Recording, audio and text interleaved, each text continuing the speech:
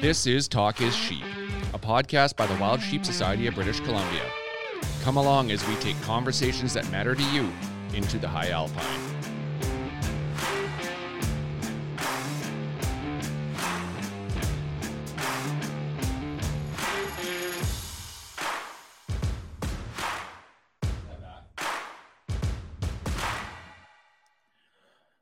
Good morning, Stephen. It is a little earlier than we normally record, but I think this one was worth it. Yeah, well, that's the thing. When Mr. Shockey says we want to record at 8:30, we record at 8:30. It's he had a tea time to make today, so he managed to sneak us in this morning, and super grateful. It's always a pleasure to talk to Jim, and you and I both follow him on social, as do millions of others, and yeah, he's got a different perspective in the world. He's a wise individual that's been around. He's seen these things. It's interesting. We learn a little bit about Jim's past on this podcast, and I kind of knew where he grew up, but I always thought he grew up in a rural environment and grew up on the farm, right? So I was a little surprised to learn about that. Pretty cool dive into a little bit of Jim Shockey before he was Jim Shockey, right? Knowing a little bit about his history and what he used to do as a kid was not what I expected. I totally expected somebody who came out kicking and screaming with a rifle in his hand and shooting deer before he was out of diapers type deal, right? That's just the type of person you expect him to be. But no, it was pretty cool, pretty neat to get to know.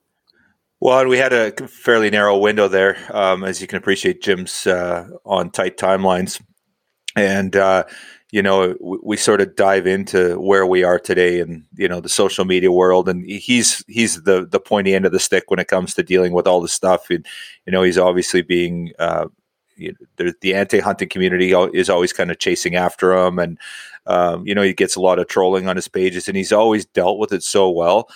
So it was really interesting to hear his perspective, and a lot of the things I've been thinking about, but he has a special way of articulating it. So yeah, it was a really interesting talk on the modern day and the woke movement and how it's affecting things, and where we go from here, right? Yeah, it's again the public persona that you see is a little bit different than Jim Shockey, the person we get a chance to talk to him one-on-one here. And he's so articulate, and he's very passionate, and he conveys very well the thoughts that I think we're all thinking without even realizing we're thinking them, if that makes sense. Mm-hmm. Yeah, and again, he's been doing this. He said he's been in the industry 40 years, and he's seen the evolution where, the golden days when, hunters were kind of legends, and they kind of, they would be in the mainstream media, and that stopped a long time ago, and things are different now, right? So he's kind of seen the two sides of things, and really interesting to get his perspective, and the perspective on where he thinks, our hunting community is going in terms of relevance in the mainstream media, right? So it's or the public, I guess, not so much the media, just the general public. So yeah, definitely not afraid to pull any punches, mince any words. He knows where we've been, where we are, and where we're going, and I absolutely love that. And I think this podcast was a great way to figure that out. And it's like I said, it takes you 15-20 seconds to read one of his posts, but when you get a chance to chat like this, he gets a chance to really articulate, and it was great. I really enjoyed it. Okay, so a little housekeeping on our end.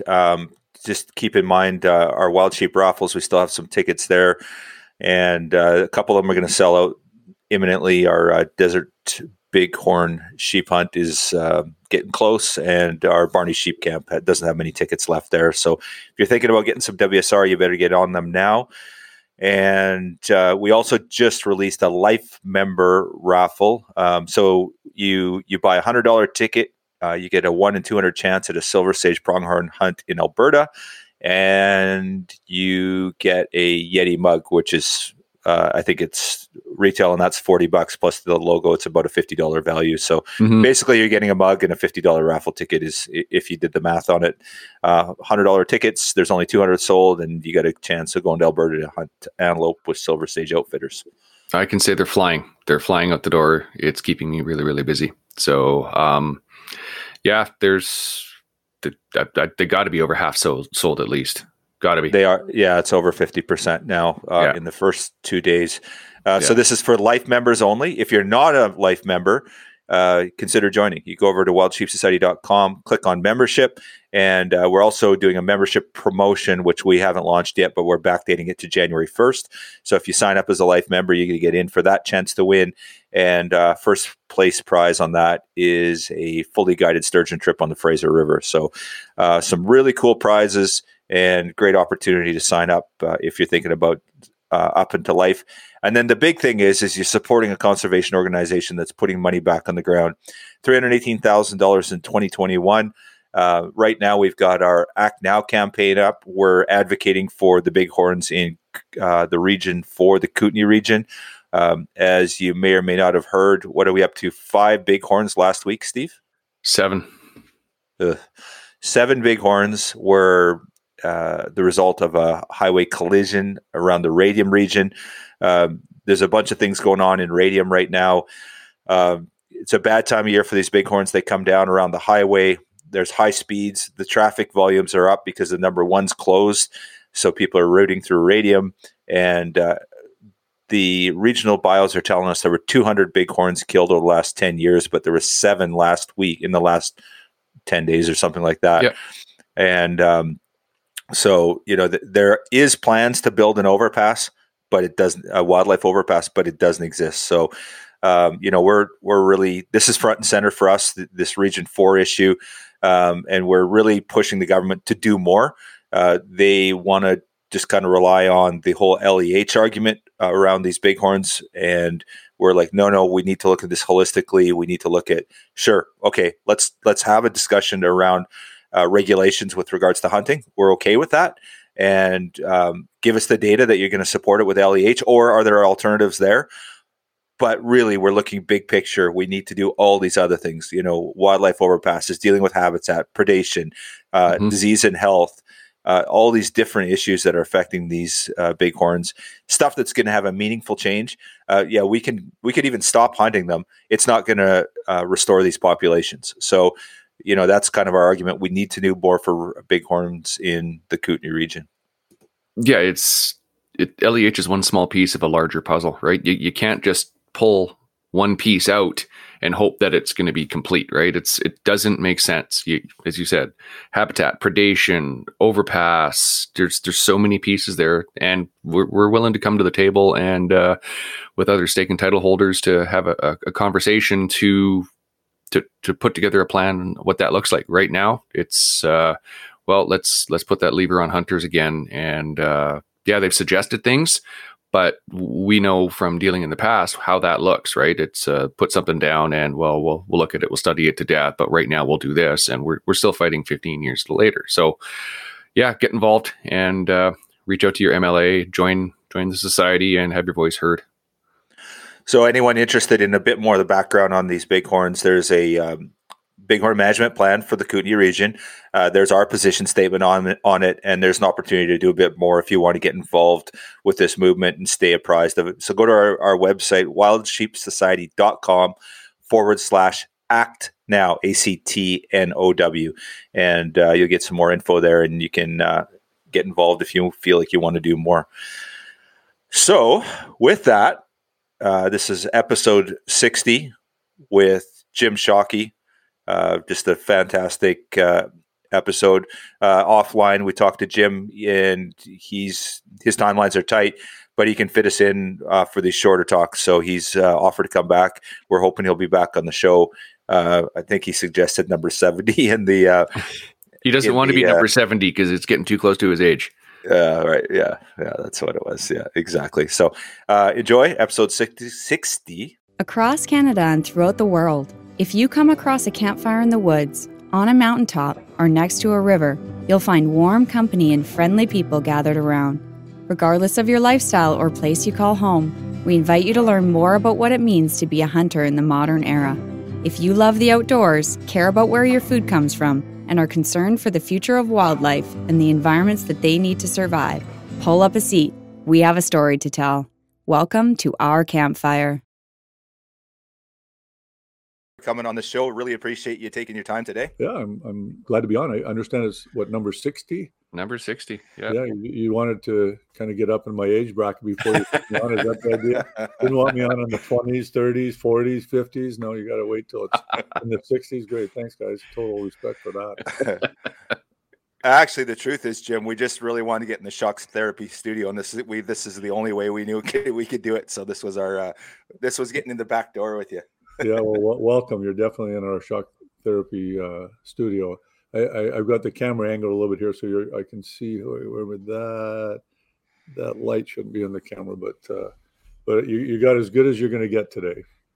Fantastic. Well, thanks for having us, and always just great to sit down and talk to you. And every time I run into you, I learn so much about what's going on in the world of hunting. And you think you know something, and then you talk to Jim Shockey and you learn about 100 other things. So just looking forward to catching up with you today.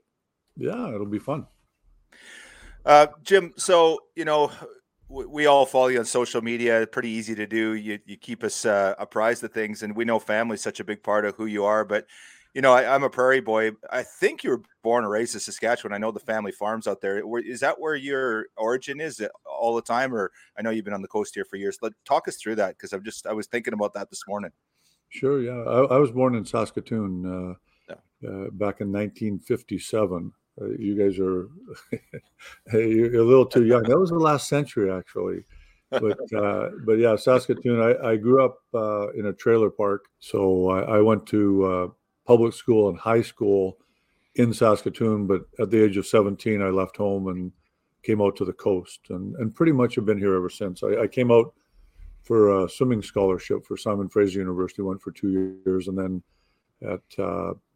walked onto the Canadian national water polo team, so had to centralize in Ottawa.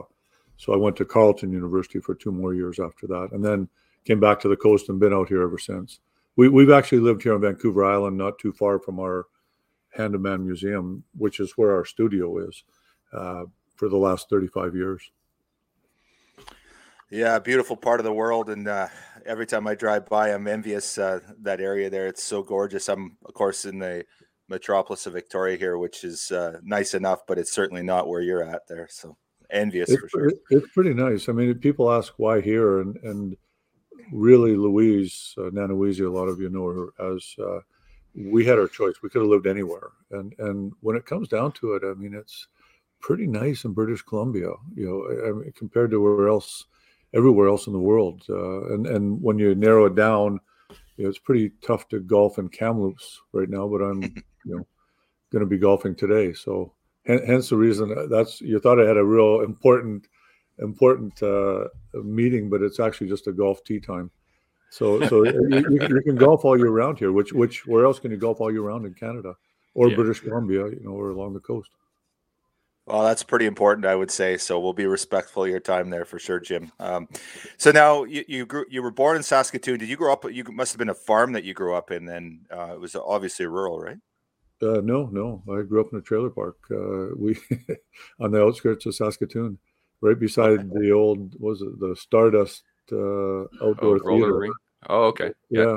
So I could stand in my bed in the trailer and watch the bad movies. I don't know if you remember those. Well, you wouldn't remember those, but the early 60s they were pretty racy movies, and I'd be able to watch them every night on the big drive-in theater.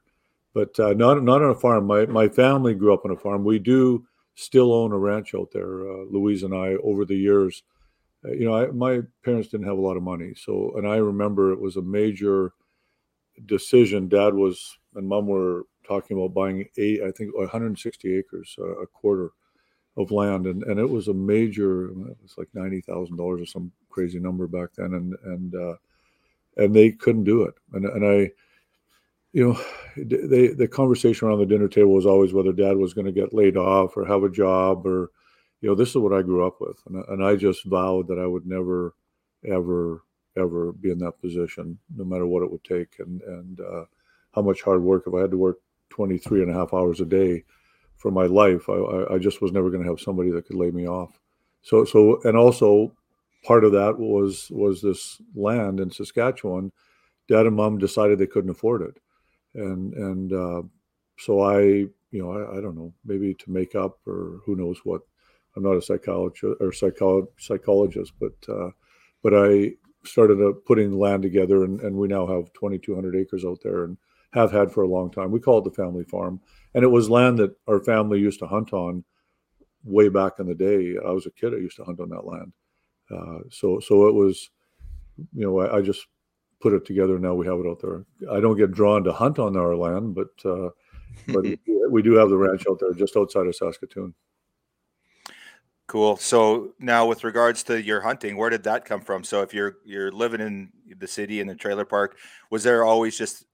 And the thing is, with you have a fascination with wildlife and history and everything like that. So paint a picture for us on the evolution of that, where that all came from, Jim. Yeah, my earliest memory, literally my earliest memory is Dad and my uncles were tearing down a granary out at, Dad grew up on a farm, so the family farm was there near Vanscoy, Saskatchewan, and they were tearing down the granary, and I was obviously too young. I don't think I was two years old, maybe 3. I don't know, probably out of diapers if Dad had me.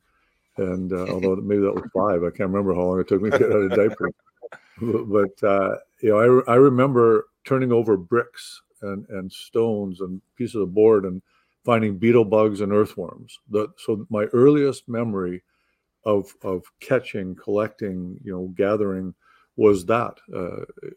So I think it was innate, for me. I honestly believe there's a hunting gene that some of us are fortunate enough to be, natured with. And so I started at that age and graduated to mice and gophers and rabbits. And with always, there was always I couldn't wait to have the skills and to be old enough to actually be gathering, hunting and gathering the things that would provide for the family, to make the family better, to, allow us to eat. And part of that probably came because, as I said, we didn't have a lot of money. So we didn't go buy a cow. If Dad didn't get a moose every year, we didn't eat meat in the winter. I mean, I remember we didn't eat meat. I mean, it was macaroni. And it was a big deal for Dad to go that one week in November. They always went in the late season, to bring back the moose. My uncles and Dad would go out there, and when they showed back up, I'd be waiting at the window, and they'd pull up, and there'd be moose legs sticking out of the back of the truck. It's not like we were starving, but we just didn't have the money to go spend on frivolous things. And my mom was a good Ukrainian stock from Elk Point, Alberta, and always believed in healthy eating. She was way ahead of this whole organic movement. We had a huge garden always out at the farm, and she wouldn't go buy bologna or canned foods. Everything was made from scratch. So we were very fortunate that way. But it meant we didn't buy canned foods, and without meat, without bologna, it was just something that I vowed I would never do, and I would get really good at it. And that's why I worked my way up through to rabbits finally. Gophers I brought home, but I couldn't convince my mom that they were actually good eating. They are. They are. Yeah. I've eaten my fair share, but yeah, rabbits, and then finally got up into the deer. When I was 14, I got my first deer. So it was a natural thing. My dad hunted, but not. He was such a selfless man. I mean, he was the greatest man. He sacrificed his life to be able to provide for his family. he wanted to be a pilot. Well, you couldn't do that because, it didn't pay, or he wasn't willing to take the chance. He had a job, and that was always his thing. You needed to have a job where someone's, giving you a check. So he couldn't take that risk of getting into hunting, even though I think he loved it. I don't know if I'm sure it wasn't as strong as it is in me. I mean, this is who I am. I live and breathe and am, a hunter. But Dad would do it for the meat, and you probably watched the shows over the years. It was for the meat. I mean, it was the antlers he could care less about. One of my favorite things was an episode. You guys were in the Yukon. He walks out onto the lake with his fishing rod, throws out one cast, reels it in, goes, "Fish aren't biting," and walks away. I love that. Absolutely love that. Yeah, people always ask, did we feed them those lines? And I said, look, these guys couldn't remember their own names. My father-in-law and Len and my dad Hal. That's just who they were, and they loved it. And I think they, the more irritating they could make my life, the better they felt about, their hunt. Because they were just. You guys all saw half an hour of the show. I was with them for a week. I'd phone Louise at night and say, I don't think I can do this. They purposely would be coughing and wiggling and giggling and hawking loogies out the window, for just when prime time would come. I mean, this is what they did. And then they'd look and see my reaction because they didn't care. They knew. I've said this before, that I learned more about what hunting really is about from those two old gentlemen than my entire career. And it's about having fun. When it comes right down to it, it's fun. I mean, it's just fun. You're having fun with your family, your friends, the camaraderie, the stories you tell, the laughter, the smiles, and the memories you make. That's what it's about. And they kind of taught me, where I was pretty focused on trying to get them their deer. Well, they knew that's that the kill on any hunt is it's this much. It may be the motivator for us to get out there and freeze our tails off in the cold Saskatchewan winter, but it's not what hunting's truly about, and they taught me that. So how do you go from water polo and university to basically a full-time hunter? And I know there was the furniture shop and a whole bunch of other things going on there too, but I guess what were you taking in university, and what was the evolution to, I guess, the guide outfitting business, and then I guess the camera, the TV business as well too, Jim? Holy cow, you're asking for a biography here. You ask the question, you're going to get it. So be careful what you ask for. I went to Simon Fraser, as I said, on a swimming scholarship. So I was all-American swimmer. But I mean, up and down the swimming pool, like that's pretty brutal on the brain. But I loved water polo. That's a good, tough, sport. I just loved the game and was fast. Had pretty good hands, so I stopped swimming in 2000. Well, I don't remember what years. 19. Holy cow, 1970. And I decided to switch from being a swimmer to a water polo player. I started playing for Simon Fraser University. I was taking kinesiology at the time, and I said that I was on scholarship. Simon Fraser was the only Canadian university that gave scholarships for sports in Canada. The Americans did, but Canadians, we had CIAU at the time, and they, something Canadian universities, and they didn't believe in giving scholarships. So Simon Fraser wasn't allowed to compete in Canada. We had to compete in the States. So that's why I was all-American swimmer, even though I was a Canadian university.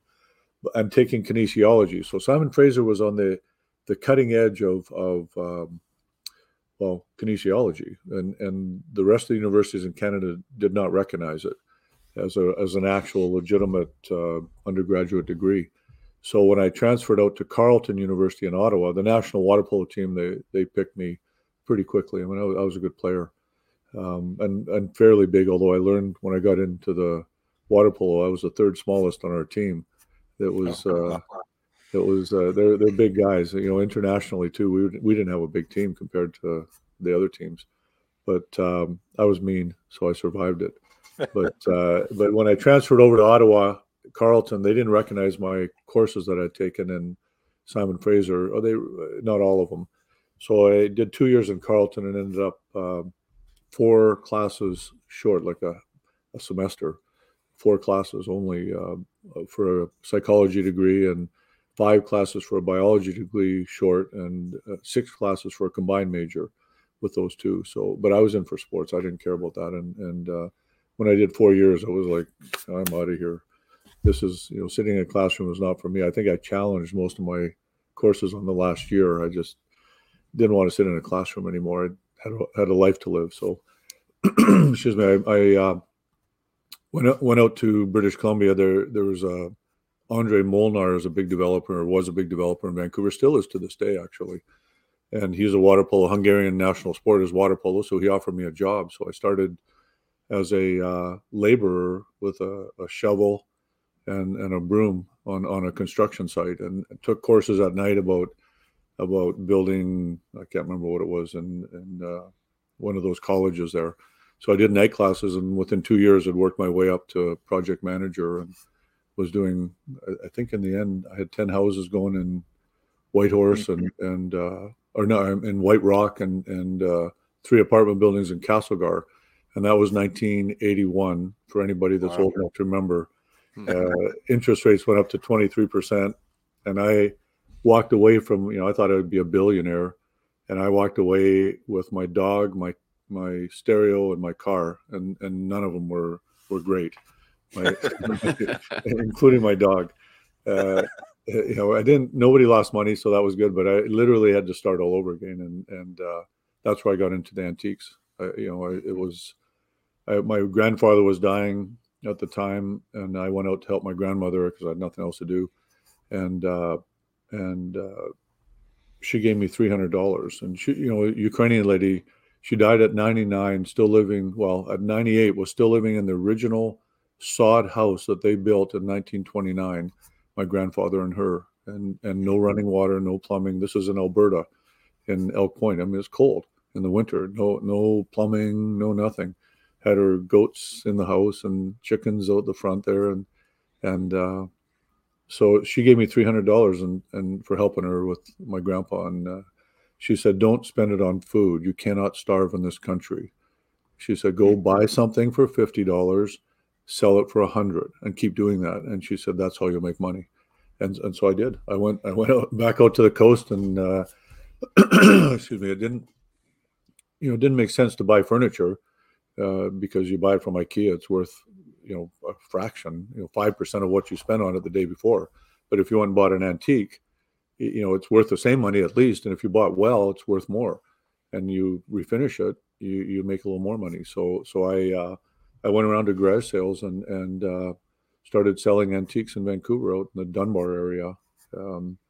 Pretty fancy area. I rented a house, rented the upstairs to 3 graduate students, and I lived in the basement with a ceiling that was it was 5.5 feet, the ceiling, and I'm 6'3", so I banged my head so many times, and when I actually used plastic, clear plastic, to sheet off a bedroom for myself, and I lived down in my workshop, and I refinished furniture and sold it at garage sales on the weekend. Until the city shut me down. There was a lineup of cars, and I was bringing loads with my van from Saskatchewan, and they said, "You running a business?" And there's 50 cars lined up and people all over the yard and furniture stacked everywhere. And I'd show it in the upstairs. So those graduate students, that was the deal. I'll furnish it, but I get to sell it anytime, come upstairs anytime I want, and show people whatever furniture, and I'll replace it, but it was my showroom. So yeah, then I had to start an antique. I had to actually go legit, and I had an antique store in Vancouver, Folk Art Interiors down on 10th Avenue, and eventually had a big gallery down in Yaletown before Yaletown was Yaletown, and a big warehouse down in Yaletown as well.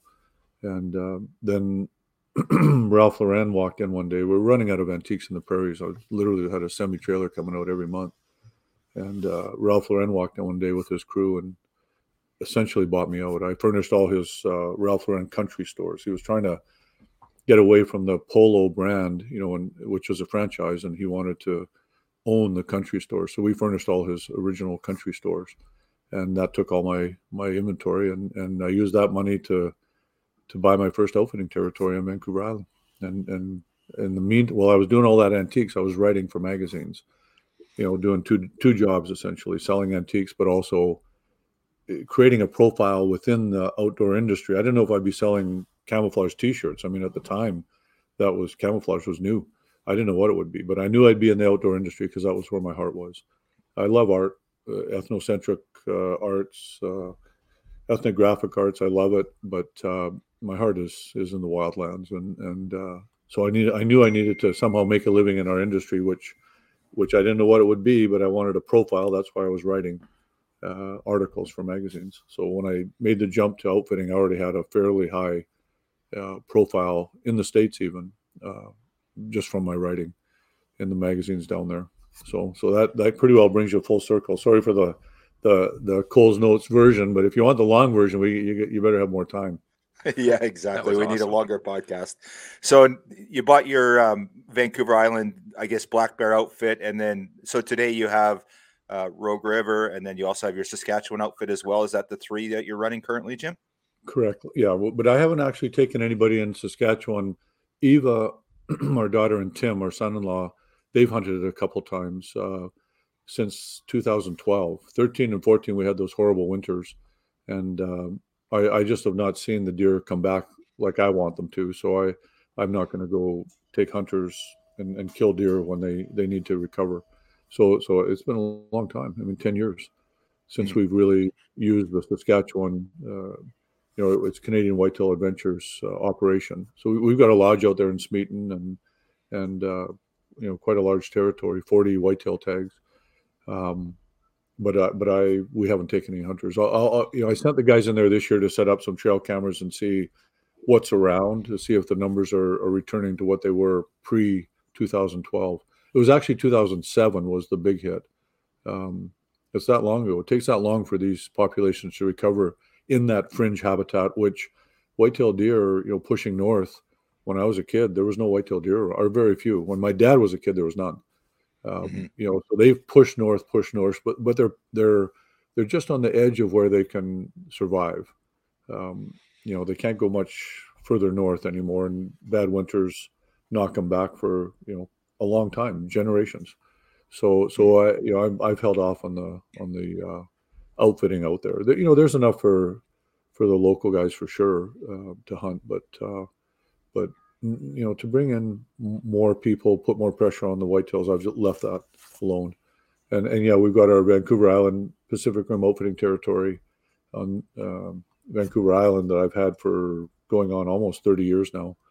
I think, it'll be 30 years next year. So that one's, still going, but COVID, of course, knocked that back. We haven't taken anybody for 2 years. And then our Rogue River outfitting territory, we lost 1 year to COVID, but we were back at it last year. That's a fabulous place. I love it. It's 12,000 square miles of untouched wilderness, no roads, not a single road in the territory. It's awesome. Fantastic. Yeah, I know our treasurer, Joe Humphreys, has been talking with Ryan Leaf about trying to work with you guys, trying to do some sort of hunt through our wild sheep raffles up there with you guys. And but I know you guys are booked up, but we've been talking to you guys about that, and it'd be fantastic to work with you on that. Such a great area, and yeah, fantastic. Yeah, it's beautiful. I mean, people ask they come to our museum and they say, well, you've been all over the world, many times, and all these crazy places. Where, what's the most beautiful place you've been? And it's the Yukon.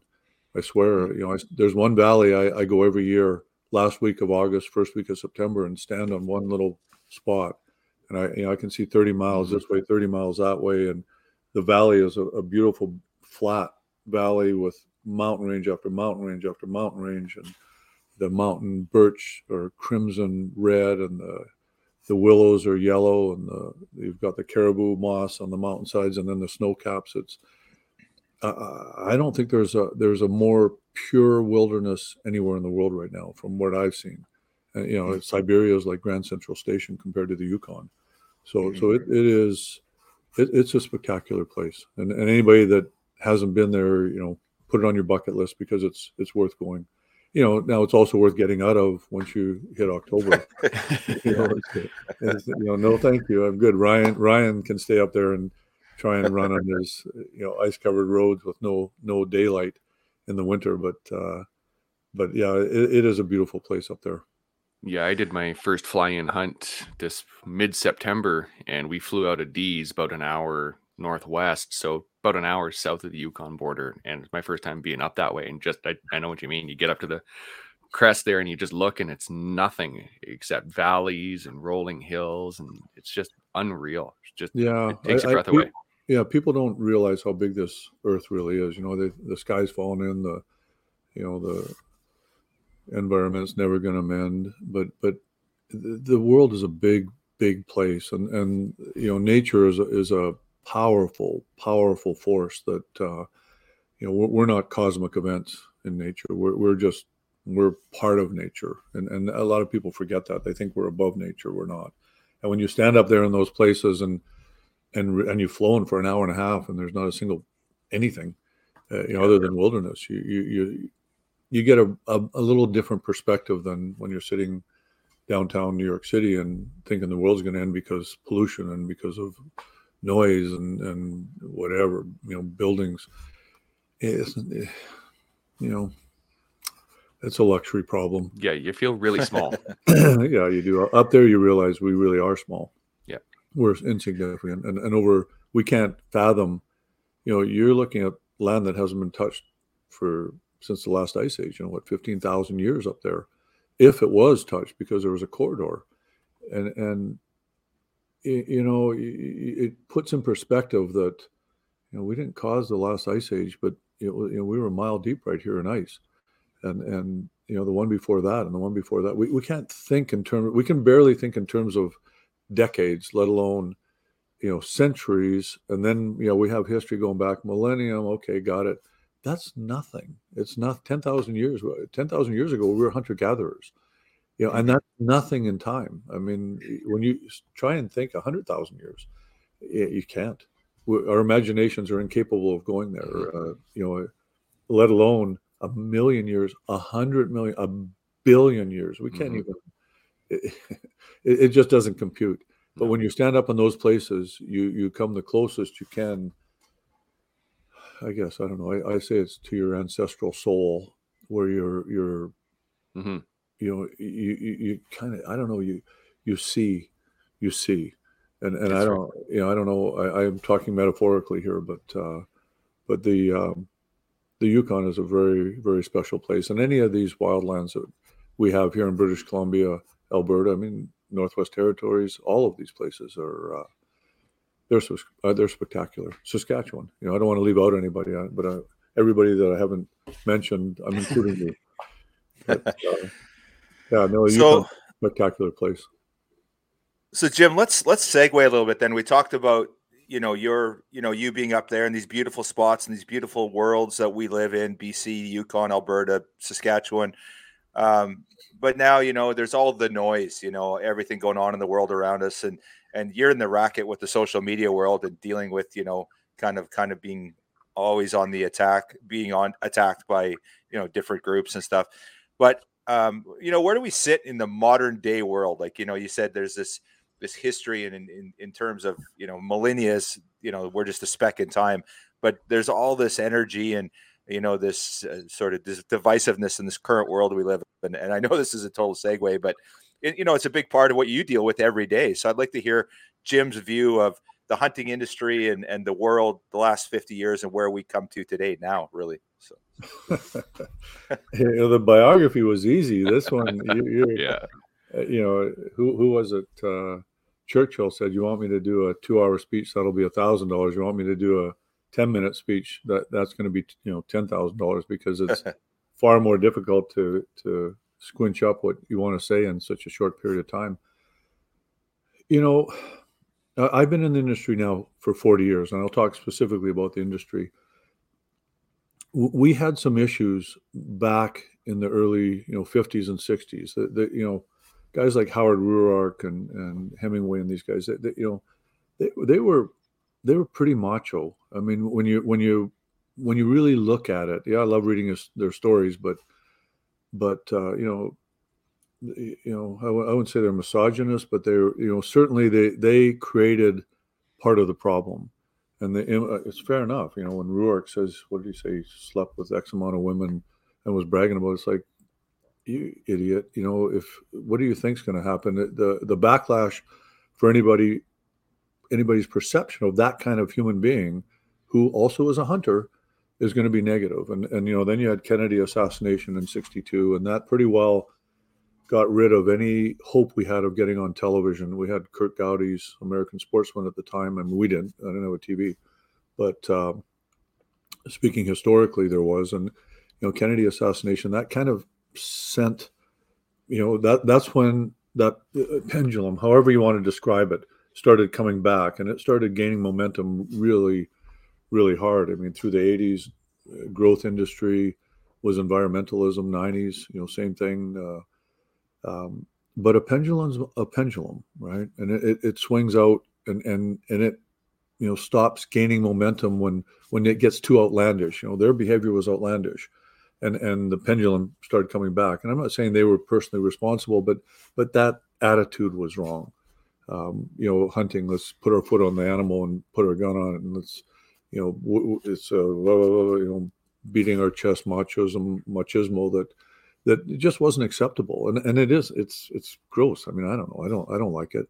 And I'm a guy, and you know, I am not averse to beating my chest and saying, look at me, you know, this is my, you know, I don't know, maybe it's just, there's some of that innate, you know, you can't fight it. We are who we are, but we also can have higher sensibilities and recognize it. And it's not a weakness.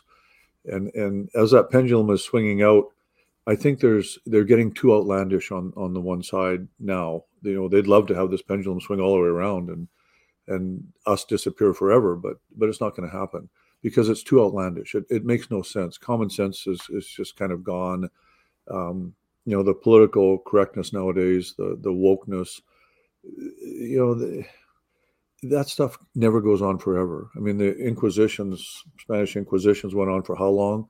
You know, it was a long time, but eventually people said, what, you know, that doesn't make sense.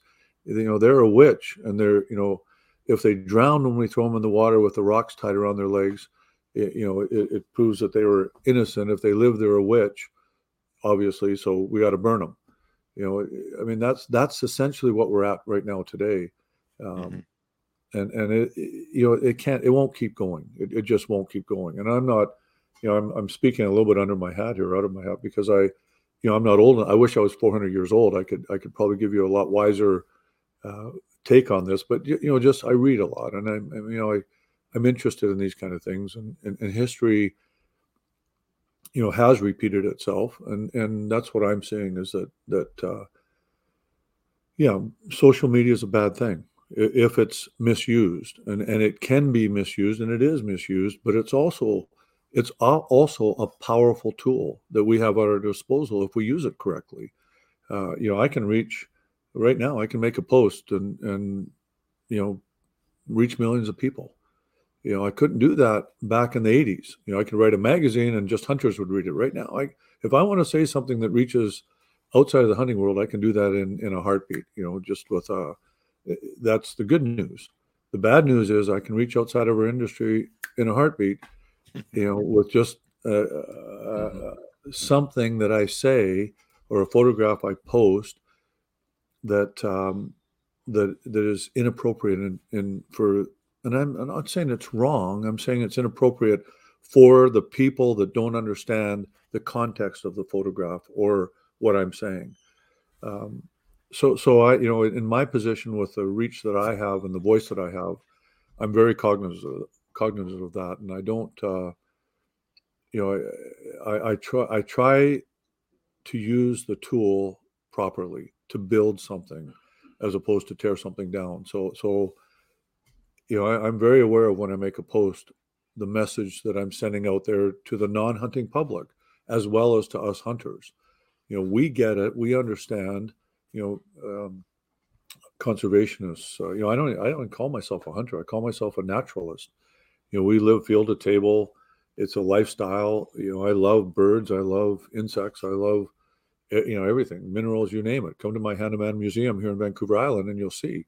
You know, so I'm a naturalist, and that's hunting is part of being a naturalist. It always was. What's changed? Nothing. There's more people in the world, the opportunities are less, but hunting was always a part of living a natural lifestyle. So I think as long as we keep using the reach that we all have to carefully and properly, you don't take a hammer and hit yourself on the head. That's not really the proper way to itch your ear. It's, if we're careful with it, and a lot of people will say, I'll never back down, those idiots. That's I don't know, it's moronic, because why would you want to die on that hill? To what effect? What have you actually done to positively impact the view of hunters and hunting on the non-hunting public by dying on that hill? It doesn't make sense to me.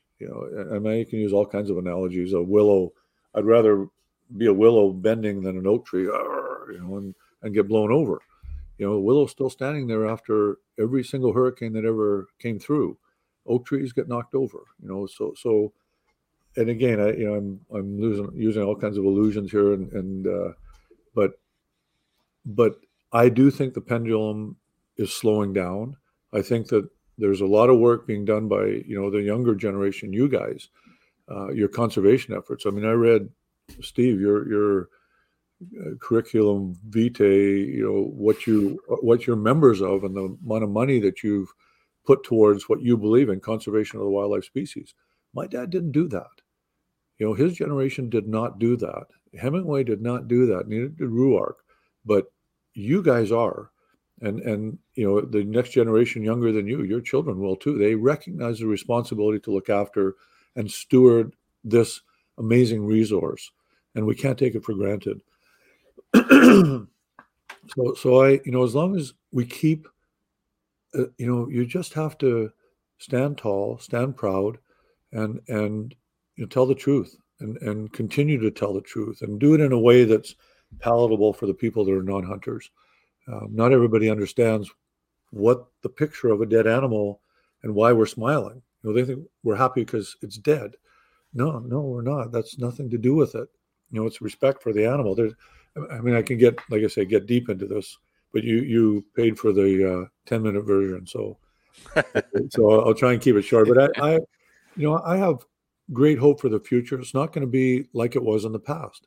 It'll be more heavily managed. The freedoms that I had growing up, my father had, they're not going to be there. They just can't be. There's too many people, and the resource, specifically talking about wildlife, it's not greater. It's unless we buy back, preserve, somehow keep the wildlands for the wildlife, and not turn it into soybean pastures or soybean farms. There's not going to be more wildlife. We're going to reach carrying capacity with all of our conservation efforts, with the space that the animals have. And then they're going to need more space if we want more wild animals, which means more value, which we know that argument. And it's common sense, it's logic. Make them worth $1 million each, and you're not going to have cows on that land. You're going to have deer or elk or moose, whatever it is you want. So I think there's an awareness. People are tired of the rhetoric and the lies. They're realizing, well, wait a minute, that makes no common sense whatsoever. And time is going to also say, well, you predicted, 13 of the last 3 end of the worlds. It just can't be ending. It's just, so that means the whole thing, your whole premise is wrong. That means you've been lying to us all the way along. And who made the money? And they'll start to realize, someone will start doing investigative journalism and find out who's making the money on some of this. I don't know if I'm allowed to say it, but bullshit. Who's making the money on it? Because there's always money at the root of it when you've got lies. So I think that the pendulum is going to start coming back. And I think hopefully, maybe not in your generation, but the next generation, hunting and hunters will be perceived differently. And it's because of the little bits that all of us are doing to help that. And social media is a great tool for doing that, reaching out to people that don't hunt with our message. Certainly, the mainstream media is not doing it. Although there's the odd person now starting to do that. I mean, I saw an article in the Wall Street Journal about a snowboarder that hunts, and he said, "Yeah, I lost sponsors, but I don't care. I'm tired of living a lie. I'm telling you the truth. I think it's great." And the Wall Street Journal printed it. I don't know if it was in their actual print version of their newspaper, but it was certainly online. And last time I saw that was 1994 when Wall Street Journal did a print article on me and hunting bears on Vancouver Island. So you certainly wouldn't have seen that 10 years ago. So 20 years ago that kind of ended. But now they're coming back, and there's journalists willing to tell the truth and not be afraid of being committing suicide, figuratively speaking, for their career. So yeah, I have hope for the future, and a lot of it they can say when they're confronted with somebody, why do you do that? Why do you kill animals? It's because you love killing, you bloodthirsty love. Well, no, it's not. Actually, no. And you're doing that right now. So yeah, I'm bullish on the future of hunting and hunters. Well, that's encouraging, Jim, and no surprise coming from you, always seeing the positive. And I tend to agree with you. I do see that pendulum slowing significantly, and there's just a change that you can feel. And as we know, though, with this stuff, it all takes time. So it's not going to happen tomorrow, but I feel we're going in the right direction, or at least we're stemming the tide of what's happening. Yeah, exactly. We're tying it off with a tourniquet, and now we'll start the healing process. But it'll take time. Education always takes time when you've got an ideology that's so deeply embedded in our society. It's going to take time to fix that. Well, that's encouraging, Jim. I know you have a tea time, and we got to be respectful of your time here. And love to. I could chat to you for 4 hours, and love every time I run into you. So we'll be respectful of that. Just thank you again for coming on the show, and look forward to maybe doing this again in the future, and maybe we'll have even more positive talks coming up here. So, well, hopefully you don't wait till the 70th podcast. I'm available anytime, guys. I'm a huge supporter of you, the Wild Sheep Society, and I always have been. So I don't mean financially, but I mean just believe in it and do whatever I can to help out. So anytime you want me on, just get a hold of me. And mornings are the best time, before tea time, obviously. I appreciate it, Jim. Good luck, and look forward to seeing some low scores on the scorecard today. I wouldn't hold your breath, but I'll be doing my best. Awesome. Enjoy. You betcha. Thanks, guys.